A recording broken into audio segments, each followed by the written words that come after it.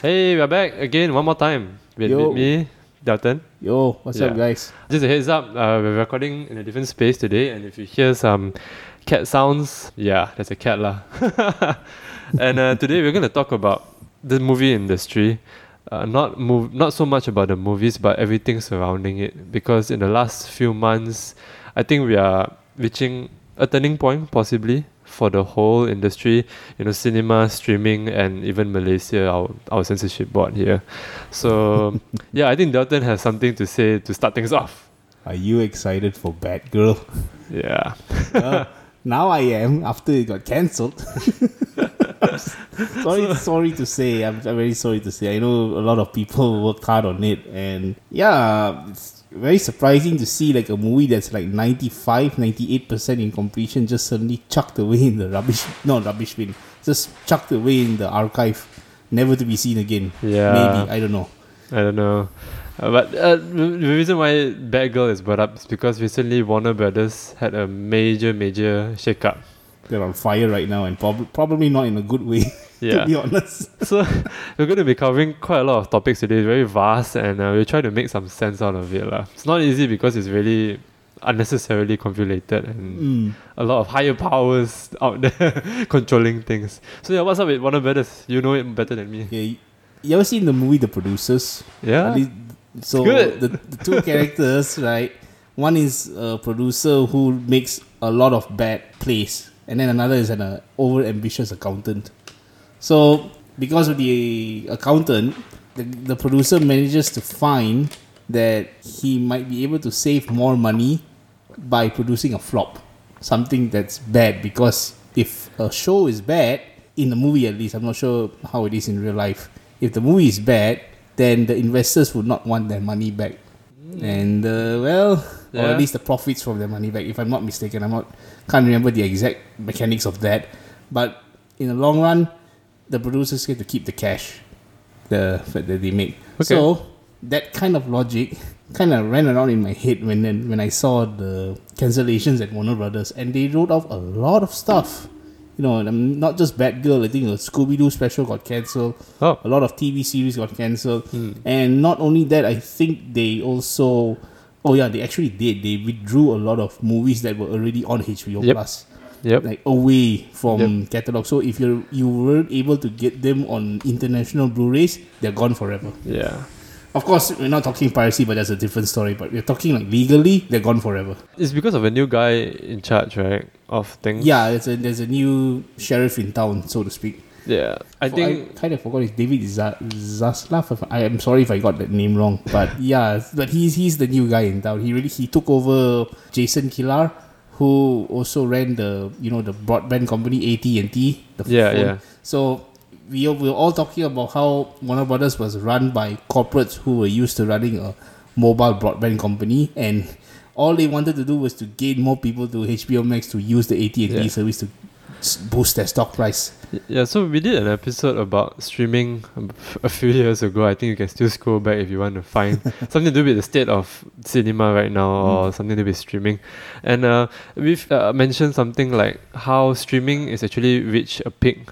Like, let's say if there's 20 million human beings on Earth, and if all 20 million human beings subscribe to it, and that's it, they cannot earn anymore. And you divide that with the family plans where 5 people share one account, right? So the income for streaming services there's a cap. Unlike, let's say if you release a movie in the cinema and sell movie tickets, the one person can go 5 times. He will bring his family of 5 people, and the 5 people will buy movie tickets each. Yeah. And so. But if you watch it at home on a streaming platform, one person pays for one account, but 20 people can share and just watch it at home. And so with that comes a lot of limitations from streaming services, if you ask me lah. I think the only way they can expand their income is with advertisements, as usual. What else, right? And other things. So when Netflix last time wanted to challenge studios like Warner Brothers and all, it was, if you ask me, it was quite a tough ask, because Netflix isn't a studio themselves, whereas Warner Brothers, Disney, Universal, all of them, they already have everything they need to make a movie. They have CGI studios, they have costume departments, everything, like props and all. So when Netflix wanted to enter this, it was like mind-boggling how they would ever challenge them. But then somewhere down the line, somehow, all the big studios thought or like wanted to join the trend in starting their own streaming platform. And I don't get it because the movies that they make, the amount of money they spend on the movies or the content or the shows, the series for the exclusivity for the streaming platform will never be paid back. So that's why when this Warner Brothers started cancelling all their HBO Max exclusive movies and shows, it was quite telling. And even that guy said that Zaslav guy, he even said that this doesn't make sense. And yeah, so I think it's quite telling that Warner Brothers has removed so many movies, so many projects in the pipeline.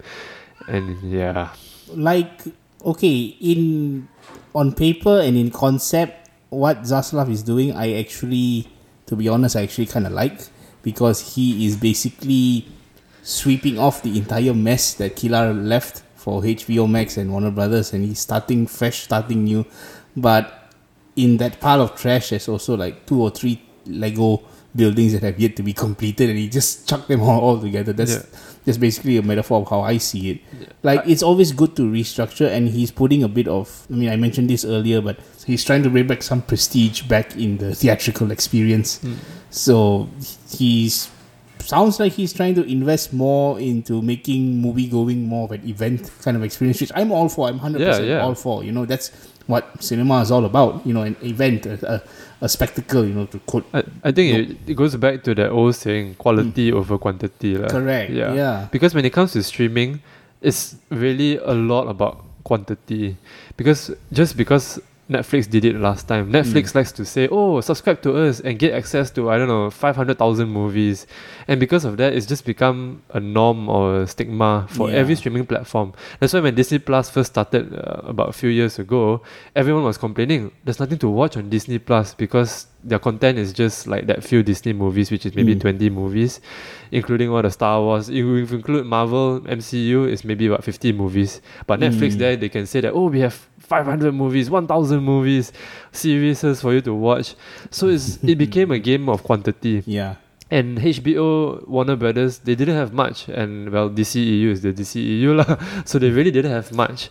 And I think because of that, before this Zaslav guy took over, they had the quantity game lah. You know, they had like a ton of shit planned out for this, and they decided now that, oh wait, actually no lah, it doesn't make sense lah. There's no point challenging that. And then like what Dalton said, it's time to go back to making quality stuff. Back to basics. Yeah. You know, I'm all for that. However, of course, there's a caveat. Like, Batgirl's 95% in a can. Obviously, maybe I don't know the tech schematics enough, but I believe, like, you know, Zack Snyder's Justice League. I mean, I know Joey has a lot of oppositions to say about we did Zack an episode Snyder. on that as well. Yeah, I know, but by way back then. But for me, any movie deserves to be, that's on the pipeline, should be released, it should be seen, it should be reviewed, revert, whatever, you know, but it's already almost 100% in the can, you know. Audiences should be allowed to watch and critique and review and like or hate, but it should be seen, it should not be buried. That's what I feel, you know. So it's an unfortunate caveat. So again, but Warner Brothers staff, I know he has some sort of, like, the new guy, he has some sort of apparent political beliefs that's affecting the way it's being managed, or certain kind of contents being targeted. I don't know about all that. I can't really comment on it. But Warner Brothers stock is tanking right now. It's okay lah. It's just part of change. It's all part of change, but it's very... People are just overreacting, if you ask me. It's not much. It's very telling also that Warner Brothers has postponed all of their hopeful movies to next year. So this year, at least... Black Adam.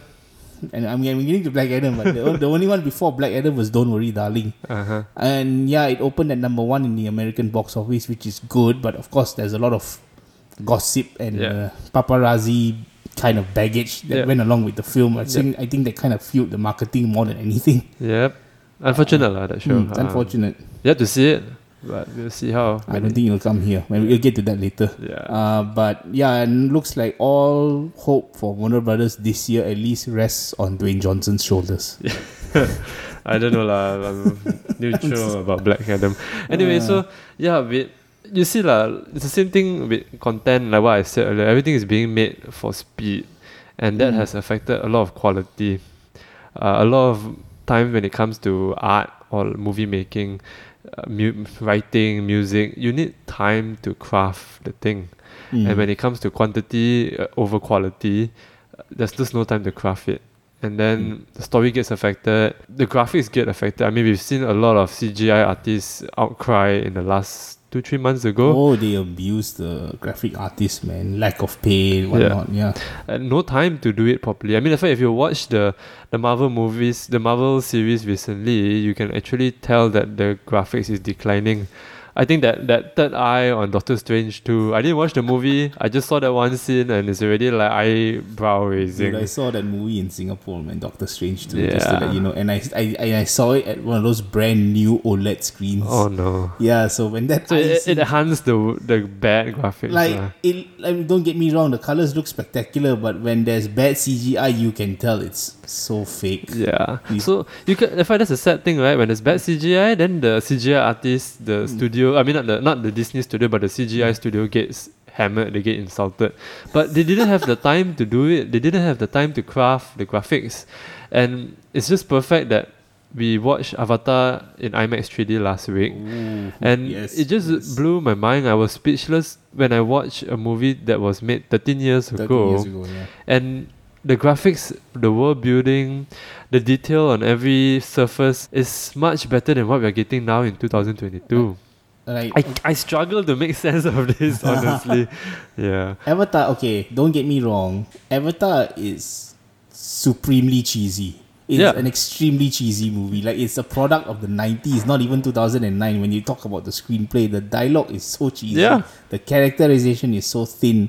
You know, but you will forgive it all. Yeah, but damn it, man. The special effects, the spectacle, the music, it just sweeps you up. It's one of those old vintage classic movie making that we've come to miss. Yeah. Before it was taken over by the conglomerates. You know, when talking about the special effects, they're phenomenal for a 13-year-old movie, you know, like you described. It's really much better than what we're having today. Of course, crazy. It made me think, you know, has CGI peaked in 2009, maybe even 2015? I'll give you the benefit of the doubt. Like, has it gone worse? Yeah, I actually thought about it because with the PlayStation 5 and then the PlayStation 4 before that, I really felt that graphics and technology has already reached a peak. Because, like, I mean, let's look at our TVs, right? We are pushing 3D, virtual reality, but we're actually going nowhere. This is like, it feels like small gimmicks just to sell products instead of a huge leap. Whereas like last time, from DVD quality to Blu-ray quality, that was a huge leap in technology and graphics. Right. Then when I watched Avatar again, 13 years later, and just being blown away, I thought about it. Maybe it's not about the power of the technology that is peaking. It's how you use it. Yeah, it's how you use it. The care, the love, the details that you put into it. And then another movie that talking right now I thought about is Guillermo del Toro's Pacific Rim and its sequel. So Pacific Rim is another movie where it's cheesy as heck. Don't think too much about the story, but you just can't deny the awesomeness and the spectacle on display. And then when you watch the first movie and the sequel, which Guillermo del Toro didn't do, I haven't watched the sequel. Yeah, just don't bother. Just YouTube the fight scenes and then you get an idea. So the first one, I bought the making of books for Pacific Rim. I'm a big fan. I really love the art behind it. And Guillermo del Toro speaks at length about making the robots chunky, very heavy, and then when they move, there's a rhythm, like a 1, 2, 3 movement. So when they punch something, it's like the hand moves back, the elbow locks on, then the hands push forward with a rocket punch. Whereas if you watch the sequel, they look like robot ninjas, just zooming out. Whereas in the first movie, it's like boom, boom, boom. There's a rhythm to it, you know? Yeah, whereas in the new one, in the sequel, it's just literally robot ninjas flying and zooming around. And again, it's back to the attention, the care given to the craft, attention to detail, right? and time. Guillermo del Toro had the time to craft Pacific Rim because it was like a side project that he had. He thought about the world and then he pitched the idea to film it. Whereas the sequel was like, we need to make it now before people forget what Pacific Rim is. We need to make a movie fast so that we can leverage off the brand, what Pacific Rim is all about. And it didn't even include the theme song in the second movie. It became like a typical blockbuster, and ironically, it flopped. It was soulless. It just lent the skin of Pacific Rim Yeah. without the heart and soul. Right. Yeah, like so many sequels and so many remakes now we get these days lah. There's no attention to craft. Like you're making a sequel. I'm sorry to annoy you here again, but I'm going back to the days of Steven Seagal. Yeah. Even Under Siege, I know you have a thing against him, but even Under Siege 2, a lot of people did not like. I actually enjoyed that movie a lot. There's a momentum in that movie that even when you compare with other modern day action movies, never mind the fight scenes, never mind the like the choreography, the momentum is pretty much unmatched for its era. Like in every 90s action movie, the momentum is always escalating and you reach like a fever pitch. Yeah. Whereas today, most modern day action movies, I mean, not including Mad Max, even John Wick falls prey to this sometimes. The momentum kind of fizzles out. Yeah. So that's the biggest problem I have with a lot of action movies nowadays. It's not just a shaky cam, even though they're well shot, they're well choreographed, but it just kind of like it ends like. Yeah, I get what you mean. Like for John Wick, like you brought up John Wick, right? So John Wick 3 was the latest one, Parabellum, right? Yeah. I also had that same problem. It felt like it was stagnant during the whole show. John Wick 1 and 2, there was an escalation, there was a momentum going on. Yes. But in John Wick 3, after he met the ballerina and then he goes to the desert to find that dude, and then he goes to another desert to find another dude. And I think at the end of the day, it's again back to the time given to craft the story, to craft the thing. You know, when you write a script, you write a story, you take 1 or 2 weeks off, then you read it again and you're like, hey, wait, this part feels a bit slow. Oh, hey, wait, this part needs a bit more care to not make it so messy and things like that. And I really think a lot of filmmakers or creators are really struggling with this lack of time. Even Nolan said the difference between superhero movies now and his Dark Knight trilogy was time. He had 3 or 4 years in between the Dark Knight movies, whereas now they are probably given just a few months. And sometimes the directors don't even have control over the script. Some of them are just roped in with a script given to them and then just do it. And like, wow. You just described how David Ayer was involved with the first Suicide Squad movie. Yeah, history years ago. He had like 6 weeks to write the script. There you go. And finalize everything. So even then also, he still didn't get his way because the so-called Ayer cut is still locked away along with Batgirl. So, and Suicide Squad 1, I mean, I enjoyed it. The first half was good, actually. First half was actually enjoyable, yeah. And the second half, it just became a typical laser into the sky. You want to talk about the Enchantress being the ballerina for Egypt? Yeah. I don't know, man. The belly dancer. So maybe you got 6 weeks to write the script, right? You said 6 weeks only. So maybe he put all that effort to write the first half of the movie, didn't have time to finish the script, and then screw it, let's just blow up the sky with a laser beam or the studio came in halfway and say follow this. Oh yeah. It's like, hey, with this 5 checklists, these things, if you do it in a movie, is proven to get this amount of money back. So yeah, it's a slap. David Ayer has made good movies before. He's made End of Watch, which was one of the best police movies I've seen ever. It's good. Jake Gyllenhaal. Jake Gyllenhaal and Michael Pena. And then Fury with Brad Pitt is a solid movie. You know. So what went wrong with Suicide Squad? Time and studio interference. That's what I can think of. And then, speaking about all this, okay, enough of the studios, right? Let's talk about the people watching the movies and the shows, the audience.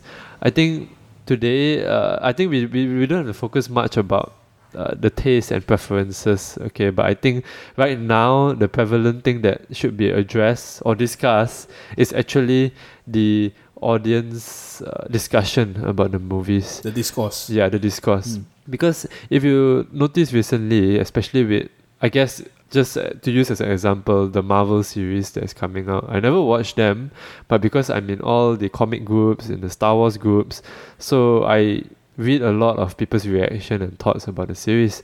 And it's really unfortunate. People are not talking about the shows themselves. They're not talking about the good acting or the good story or the world building that's involved in the new Star Wars series. I don't know, Ahsoka, Obi-Wan. There's so many. I can't even keep up. It's just ridiculous. So instead, people are talking about the casting.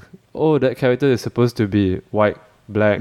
Yeah, so I just don't understand. Instead, we are so caught up talking about all these things, but not the show itself. And we came across a very interesting term recently. Dalton showed me a video, was it? And it's baiting, where the studios are the one crafting this fake marketing or fake narratives. Or hate marketing. Yeah, so that people will talk about the series whether or not they like it or not. So you're just giving an excuse for people to talk about the show. Right. I think the video was from Critical Drinker, if I'm not mistaken. I can't remember the exact title, but yeah, it's basically about why Hollywood is spinning the wheels of this social media PR indirectly, or at least to make it look like they themselves are not spinning it, and just to make people talk about the movie. Because, you know, as they say, even bad news is still news. Yeah. You're still gonna get clicks. Correct. You know, and clicks equals cash, cha-ching, you know. And it's really unfortunate Kind of a cynical way to look at it, if you ask me personally. I have nothing against changing gender or race of character or whatever, if it makes sense to serve the story. Yeah.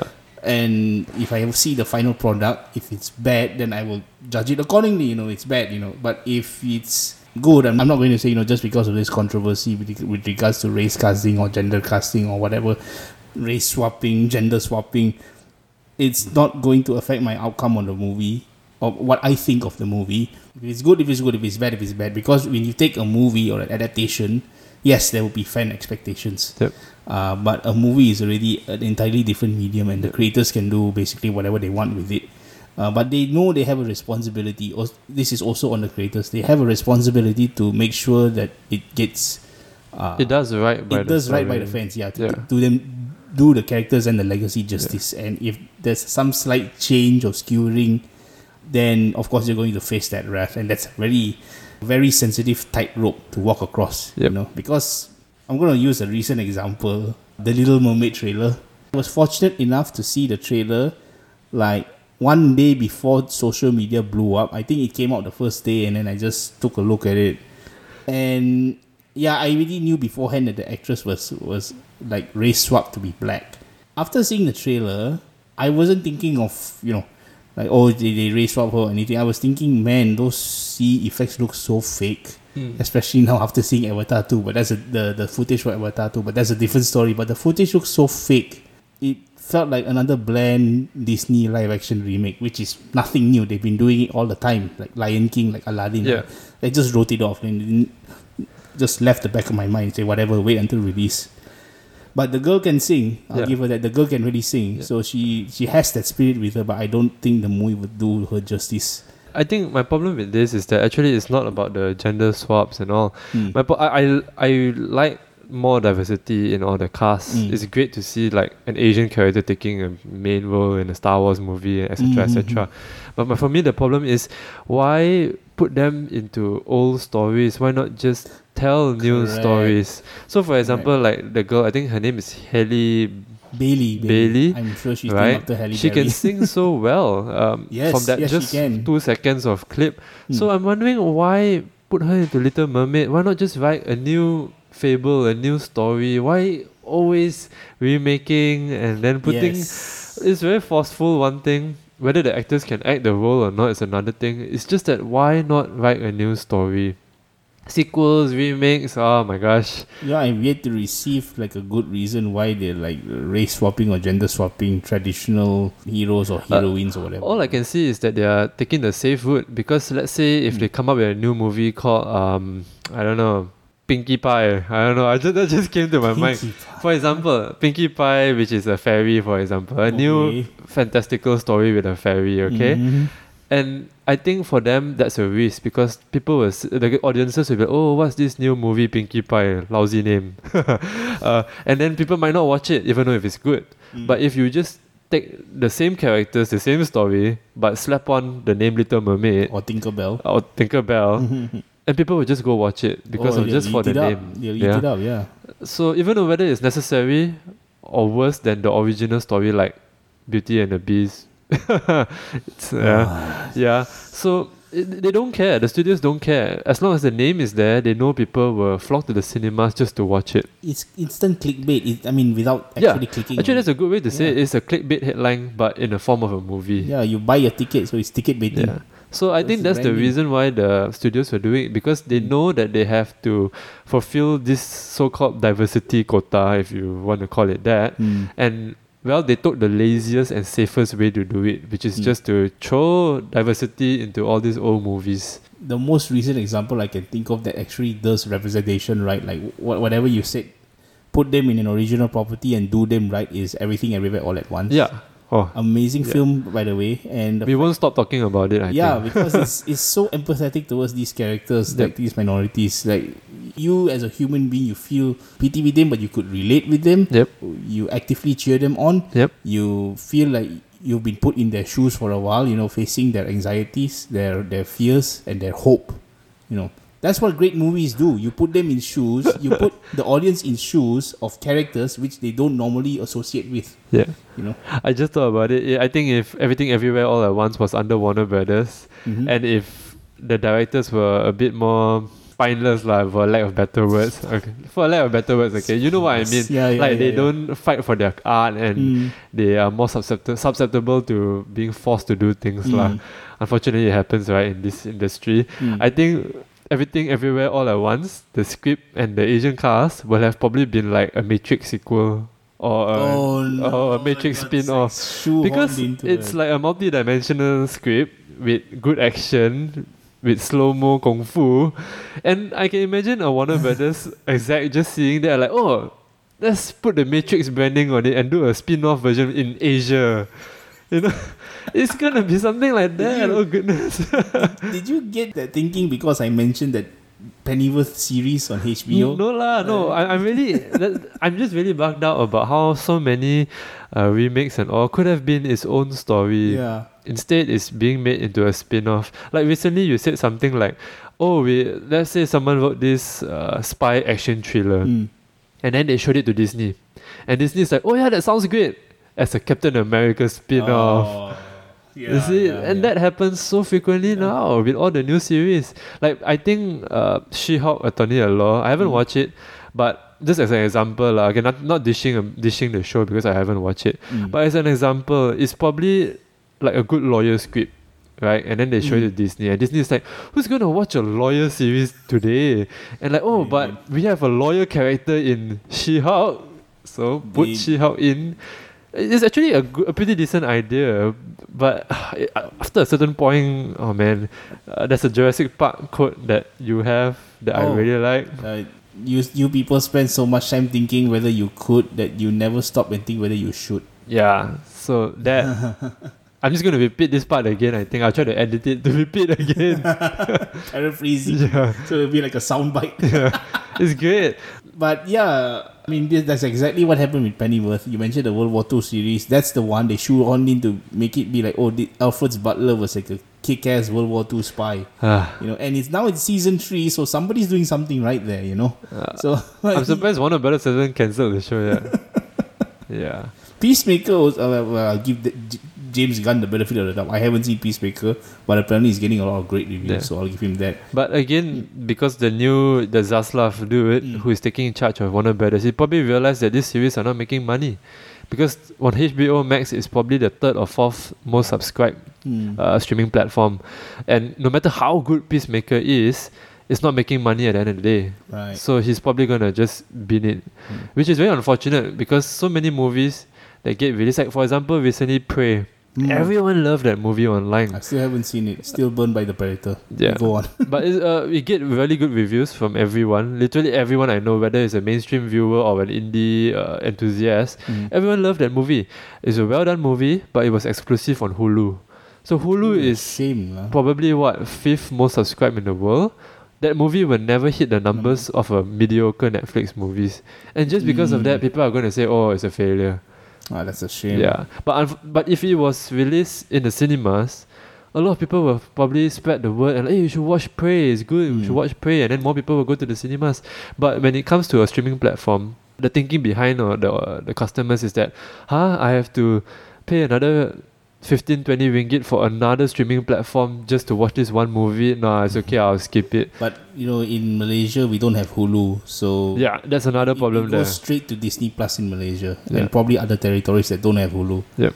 And that regional thing is really a huge problem. We don't get a lot of streaming platforms outside of America and UK, right? And that prevents so much of the movie being watched, and then because of that the numbers won't get good, and then the poor director or the creator of Prey, for example, wouldn't be able to do a sequel or fund another movie just because Hulu didn't have a lot of subscribers.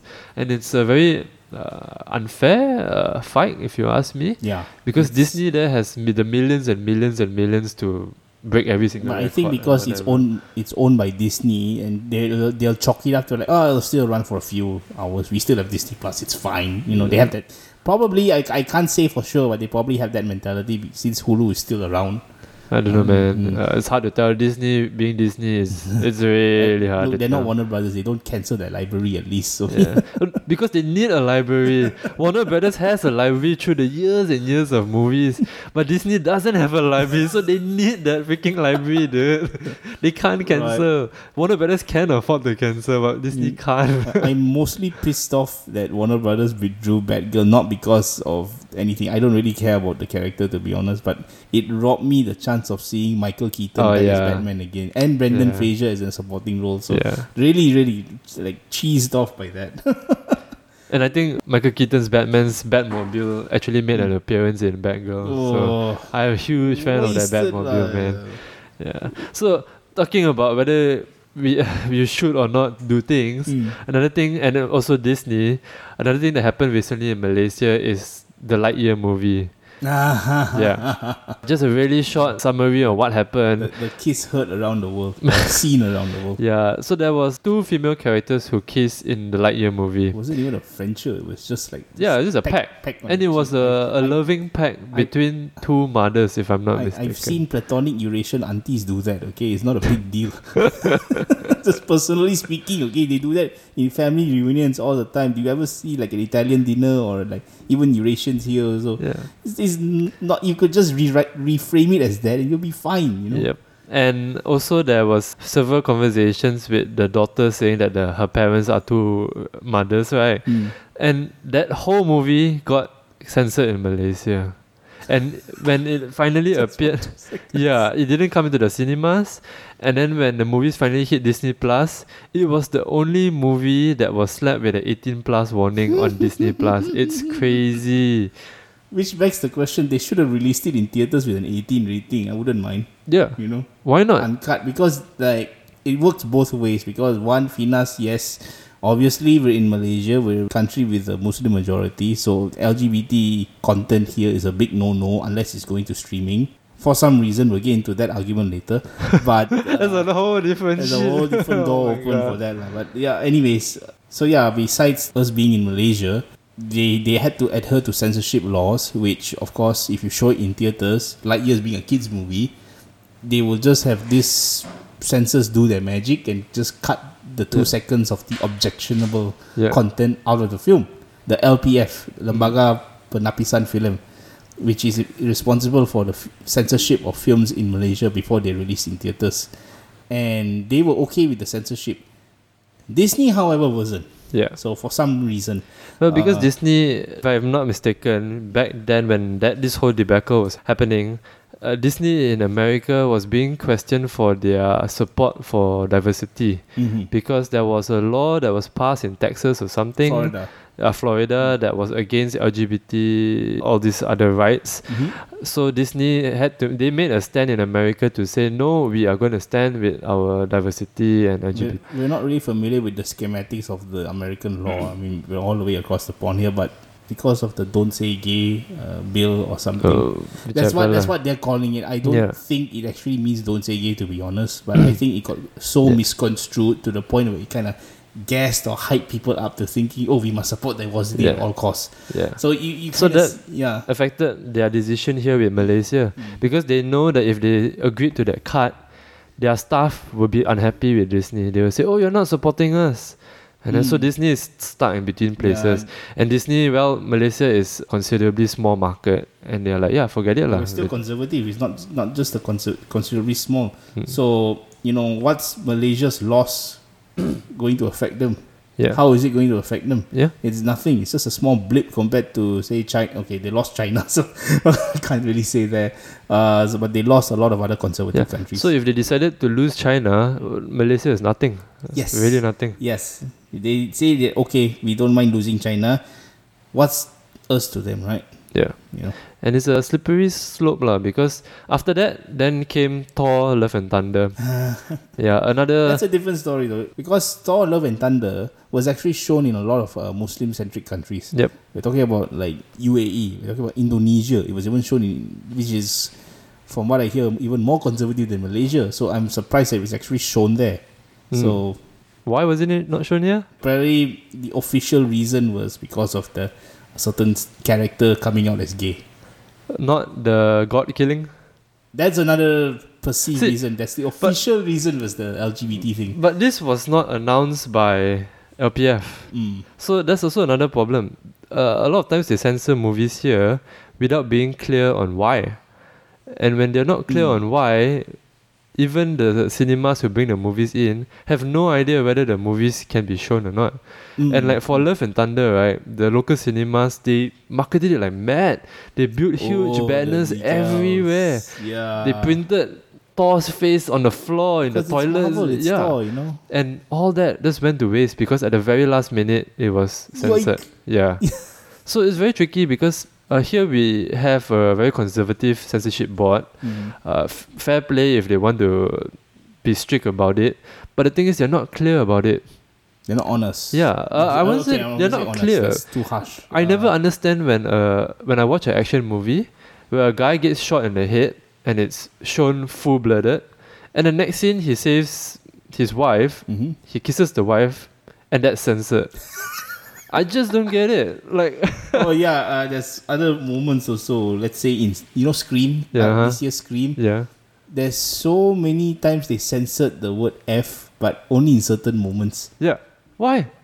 Is it the usage of the word? Okay, the movie was censored for violence also, but yeah, we're talking about an 18-rated slasher movie where people get killed gruesomely and you ban the profanity. Yeah. What gives? What's wrong with kissing? It's an act of love, it's joy. But act of violence, yeah, sure, it's fine. That's not cut. So I don't get it. And a lot of times, like recently with Malaysian music concerts, okay, for whatever reason, jumping and dancing to the song is against social norms apparently. So again, it's very unclear. And they just say it's against social norms, but what the heck is social norms? You're talking about concerts. You read the recent news, Kedah just banned concerts, because people were jumping so hard. It's just ridiculous. People are enjoying themselves. So they're telling us, oh, you can't enjoy yourself, but hey, you can brutally kill someone, that's fine. I don't get it lah. It's very unclear here. So with Lightyear and Thor Love and Thunder, I really think that's the tip of an iceberg. And the next few years is just going to be really interesting. Yeah, it's boiling. I mean, you want to talk about blockbusters? You lose Disney, fine. We still have Warner Brothers is on a tightrope right now, but we still have Universal. We still have Paramount. So the majors, Sony, Columbia. Yeah. 3 of the majors are still there. I think we'll be fine in that regard. But like the majors like Warner Brothers and Disney, the two mega giants, they're going to be in flux for a while. Yeah, and I mean this will also affect release dates. Something that just recently came to my mind, because when studios feel hesitant to come into Malaysia, that might affect the release dates. Yeah, and sometimes I feel like maybe that's the reason why certain movies come here so late. And when in a country that is rife with piracy, let's just be honest. Yeah. When the movies come in late, people are going to watch it online on pirated sites or whatever. Yeah, they rather watch it there than. And that will affect movie ticket sales. And when you affect movie ticket sales, again, it will affect the studio's inclination to come into Malaysia. And now with the knowledge of streaming, like the knowledge that a movie will be available online between 1 week to 1 month, people would just rather wait at home and to download or stream illegally. This will significantly affect the cinema takings. I'm not saying that this will be prevalent for all movies. So not all the studios would treat their movies like commodities like that, to go straight to streaming after 1 month or 1 week. Like Asian cinema in particular, Asian and Indian cinema, they still treat the movie going experience with a bit of respect. Like there's this recent Indian movie, I believe it's Tamil or Telugu language, I can't recall exactly, Ponniyin Selvan, which is in cinemas right now, and it's selling like hotcakes.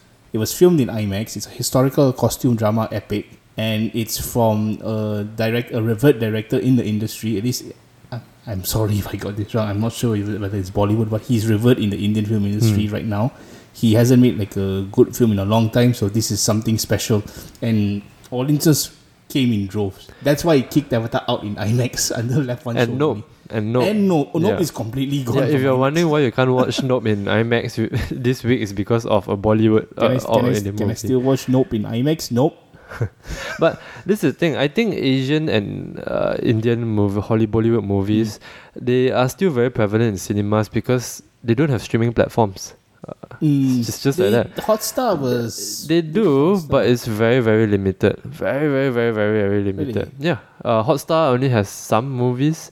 I mean, they don't have... It's not to say like the studios... Let's say, for example, if the Bollywood studio who made this PLI has their own streaming platform like Warner Brothers or Disney, then it's a whole different ballgame already. They don't. So they have to rely on the box office.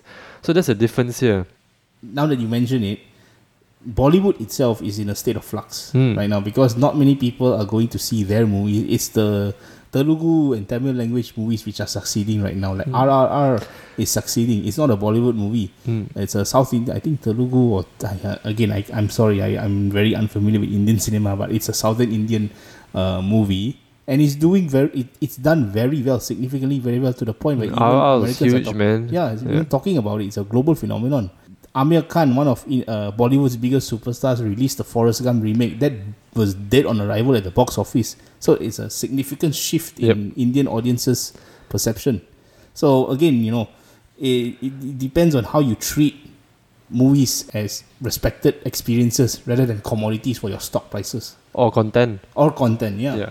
I think I think we've been quite all over the place with this episode because it's really quite a huge topic to cover, and sometimes it just leads on and on from one point to another, and it's really hard to make sense of it all because it's just so vast. Like I said, it's in flux. Everywhere is affected. Chinese industry, Hollywood, Bollywood, and a lot of things is really boiling, just waiting to blow up because the fans are not happy, the studios are unsure. China is there being a whole different ball game with their own shows. And then American studios are catering to the Chinese market, which, sorry to say, but they don't appreciate good, very deep stories. They just like the shallower, more action-based stories, which is fine sometimes, but not all the time. So there's a huge culture shock, I would say, in every single way.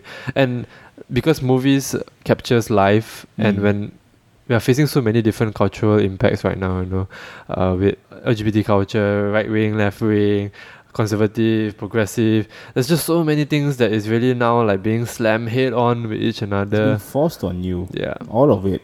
You either pick a side or you're not with them. That's that kind of mentality. You're either with us or against us. Change is good, but it can also be very painful along the way. Change is always painful. And we have to be ready for that. It's just that, like, I always feel that when the studios who has a lot to lose doing change, they will resist it. Audiences, everyone, is a huge turning point.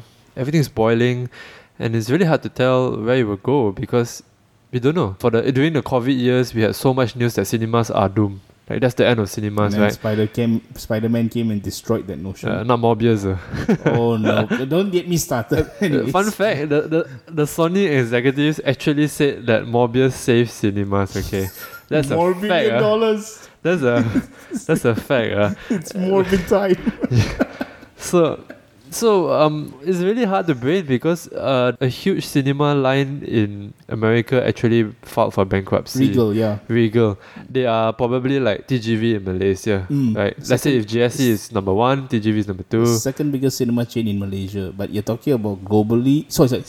In America. Second biggest cinema chain in America and also globally if you're talking about company owners. Yeah. It's really worrying that cinemas, such a cinema franchise line that is as big as Regal can go bankrupt, and streaming platforms are appearing still very strong, which I doubt because if you actually check numbers, Netflix stocks has fallen a bit and even Disney, because Disney is kicking ass and Amazon is as powerful as you can get with any other company out there, and they are coming into the game. Amazon is run by a Bond villain. Yeah, just the look of him. Right? But anyways, even Apple is coming into the game, which has a bigger cloud and bigger resources than Netflix has.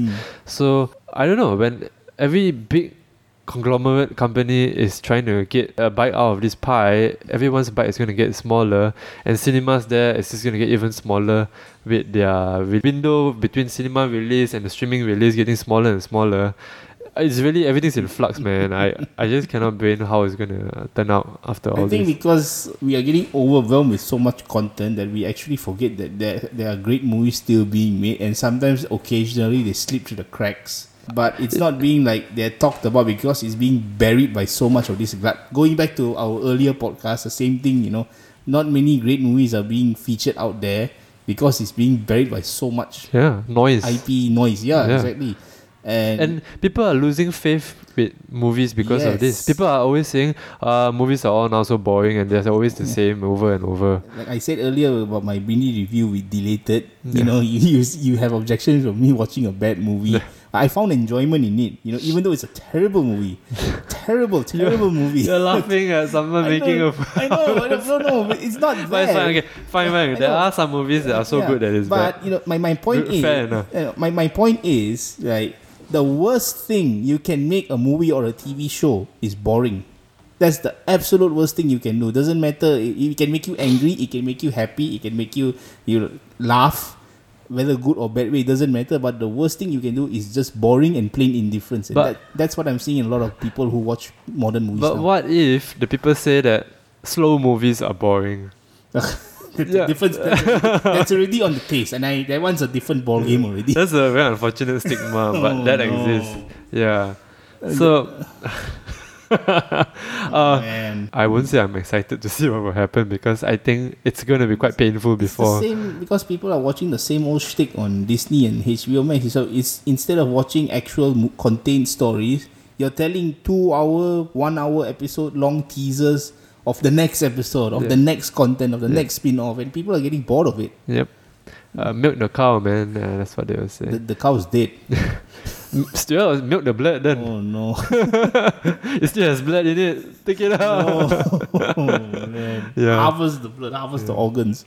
Yeah. Share us your thoughts on Instagram or Facebook, which we are on, I guess.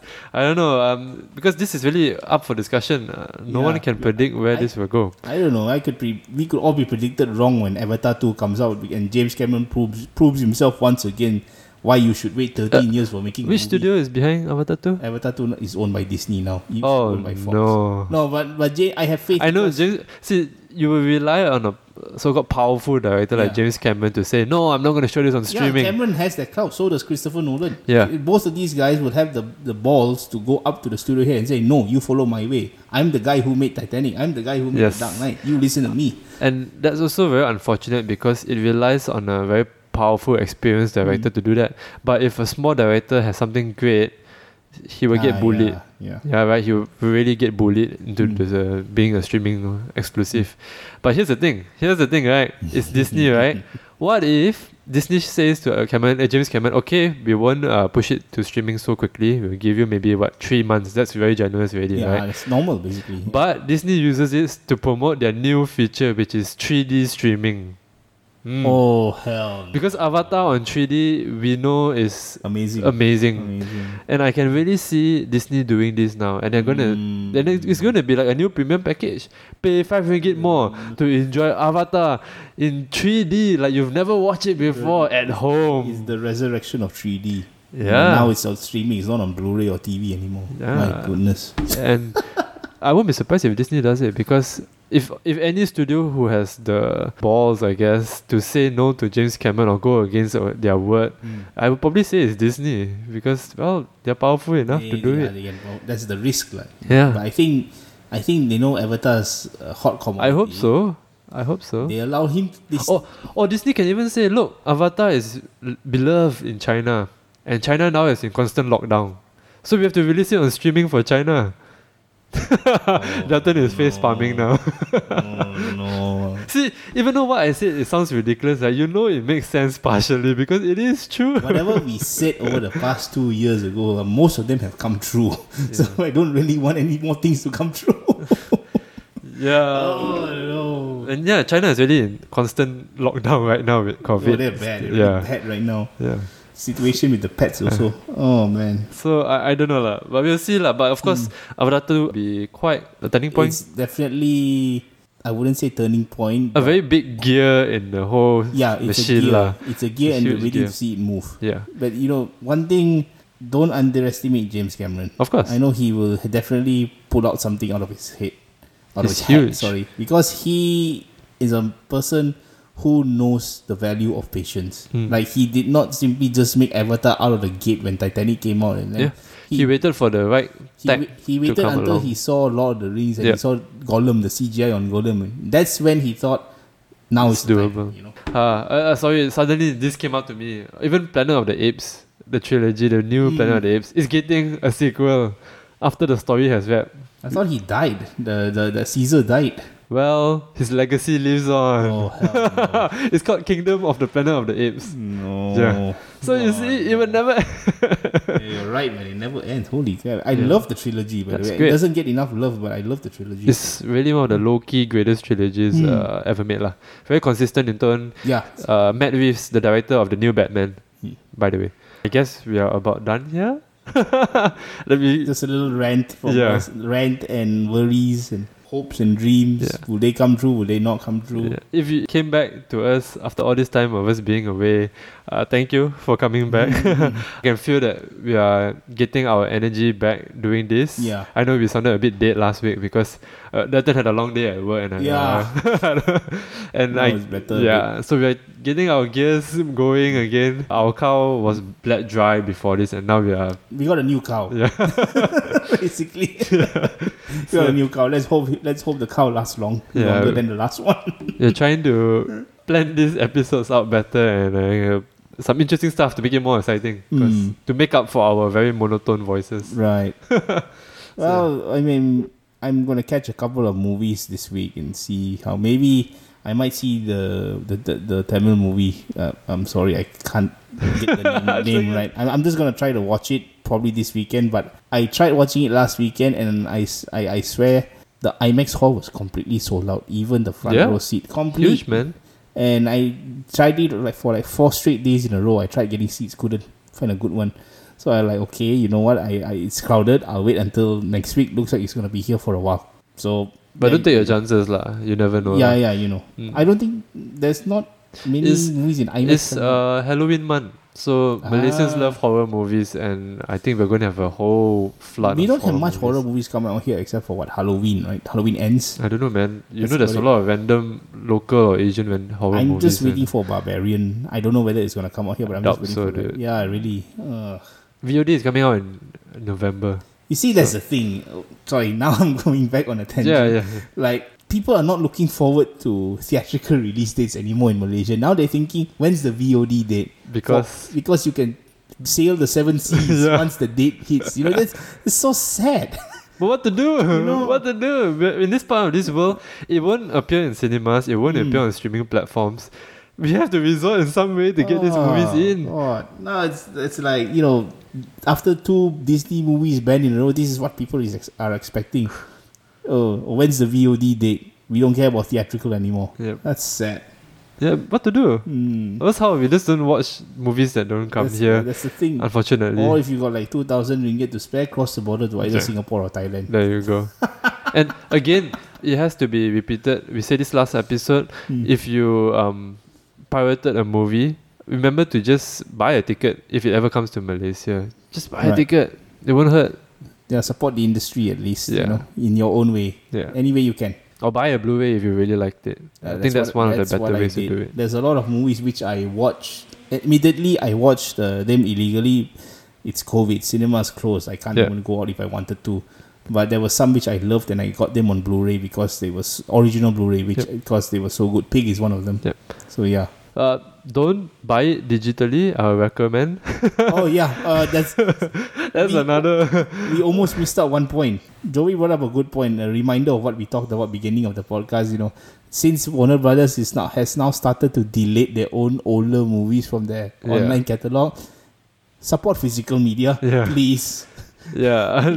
It will never leave you. when a big corporation or company says, "Don't worry, we will never remove this movie or content," please just don't trust them. Don't Yeah. trust them. They might have like a lifespan of what 9,999 years. It still has an expiry Yeah. date. And their reasons could vary from anything. It could be just one day they said, we don't want to show people with blonde hair on our streaming platform for whatever. Blonde hair? I'm just an example. Then they just remove all the movies with blonde hair, whether you bought it digitally or not. Yeah. Maybe because some guy with blonde hair did something very bad, Maybe. and then the streaming platform says, "Oh, we don't want to show Affiliated movies. Yeah, with we it." don't want to be affiliated and not show. We don't want to show content with protagonists with blonde hair because it's triggering." Yeah. And they remove everything out. Yeah. So, again, I highly recommend to you, if you can, buy physical, unless it saves you, or let's say maybe the movie is available to be purchased for like 1 ringgit, then sure, why not? 1 ringgit is fine being lost. There used to be like a Blu-ray store chain here called Speedy. May they rest in peace, or maybe not since the last few Yeah. days. I don't know. There's allegations of them actually pirating discs. I can't say for sure. Yeah. But there's active Facebook groups selling original discs. So if you can support them. If not Facebook group, but proper websites, where do we proper buy? website, yeah, Where do we even buy? Amazon. Usually I buy, Amazon is online, but shipping fees are through the nose now Yeah. because of our exchange rate. Usually I buy them from the local Facebook From group. the local Facebook guys lah. If you guys want to know any Facebook groups, just drop us a message and then I will ask Delton for the names. Sure. We're name dropping here, we're supporting physical media any way we can. So okay, I guess that's it. We've ranted and rambled on for quite long enough. And I didn't give you any answers, I think. I do not know. like the great Steven Seagal movie says, our industry is on deadly ground. Maybe. I don't know. I'm God. sorry. If you keep bringing up Steven Seagal, I ban you. I missed the reference in the last episode. I'm not going to miss But it again. okay, fine. I would say that I need to rewatch one Steven Seagal movie. Just see Under Yeah. Siege, man. Just see I the know. first Under Siege. You'll be fine. But just to let you understand why I so cringe with Steven Seagal, there's this one scene that Delton showed me where he's sliding under the window. And I kid you not, just imagine if Steven Seagal is lying down underneath the window, he's holding onto a string, and someone is pulling him across under the window obvious as that he someone's slides pulling him. across. But it's filmed in a way to show that he was like stealthing and sliding under the window in a cool way, and it's not, bro. It's not. Actually, that one had a Hong Kong director, so the style was there, but he was so wrong for it. Man. Oh And my god. I just can't take the way how Steven Seagal acts the fight scenes. He's just fleeing his arms around. It's horrible. No, his earlier movies he was legit lah, but now after 2002 he's gone really. Oh man, if you don't understand what flailing arms is, right, just watch Steven Seagal's later movies and Post 2002. yeah, it's Post bad, 2002. man. Oh. It's bad. Is he even trying? I don't know. I don't think so. No, Yeah. I don't think so. So okay. Thank you for listening. Sorry for the extended cut of this episode. This extra 10 minutes. Okay, bye bye. And then I'll see you again. Our next episode, we were thinking to cover actors and actresses who somehow never made it big, or they just act in very obscure movies. For example, for me, the one that comes to my mind is Tom Hardy and Idris Elba, and maybe like Mackenzie Davis. Right, these actors, they are talented. Whenever they are on screen, they will capture your attention, but somehow they're just never big. And a lot of shows that they act in are not great. Like one that comes to mind is probably Naomi Watts. Yeah. I mean, maybe they haven't been in they've been in big movies, but they rarely headline they rarely headline a big movie. And they don't get roles that will get nominated for Oscars. Very rare. And I really don't know. These actors and actresses, they makes you wonder. Another one that we're probably trying to explore if we have the time is like when actors, both the lead actors and supporting actors, have the urge to direct. Yeah. And how does that translate well on screen, especially considering, Don't Worry Darling and the We'll save controversy around it for when we watch Don't Worry Darling. Yeah, we'll save it for that. That's a good leeway. If it ever comes out here, I don't know. We'll see. 7 Seas. Okay, bye. Bye. Bye-bye.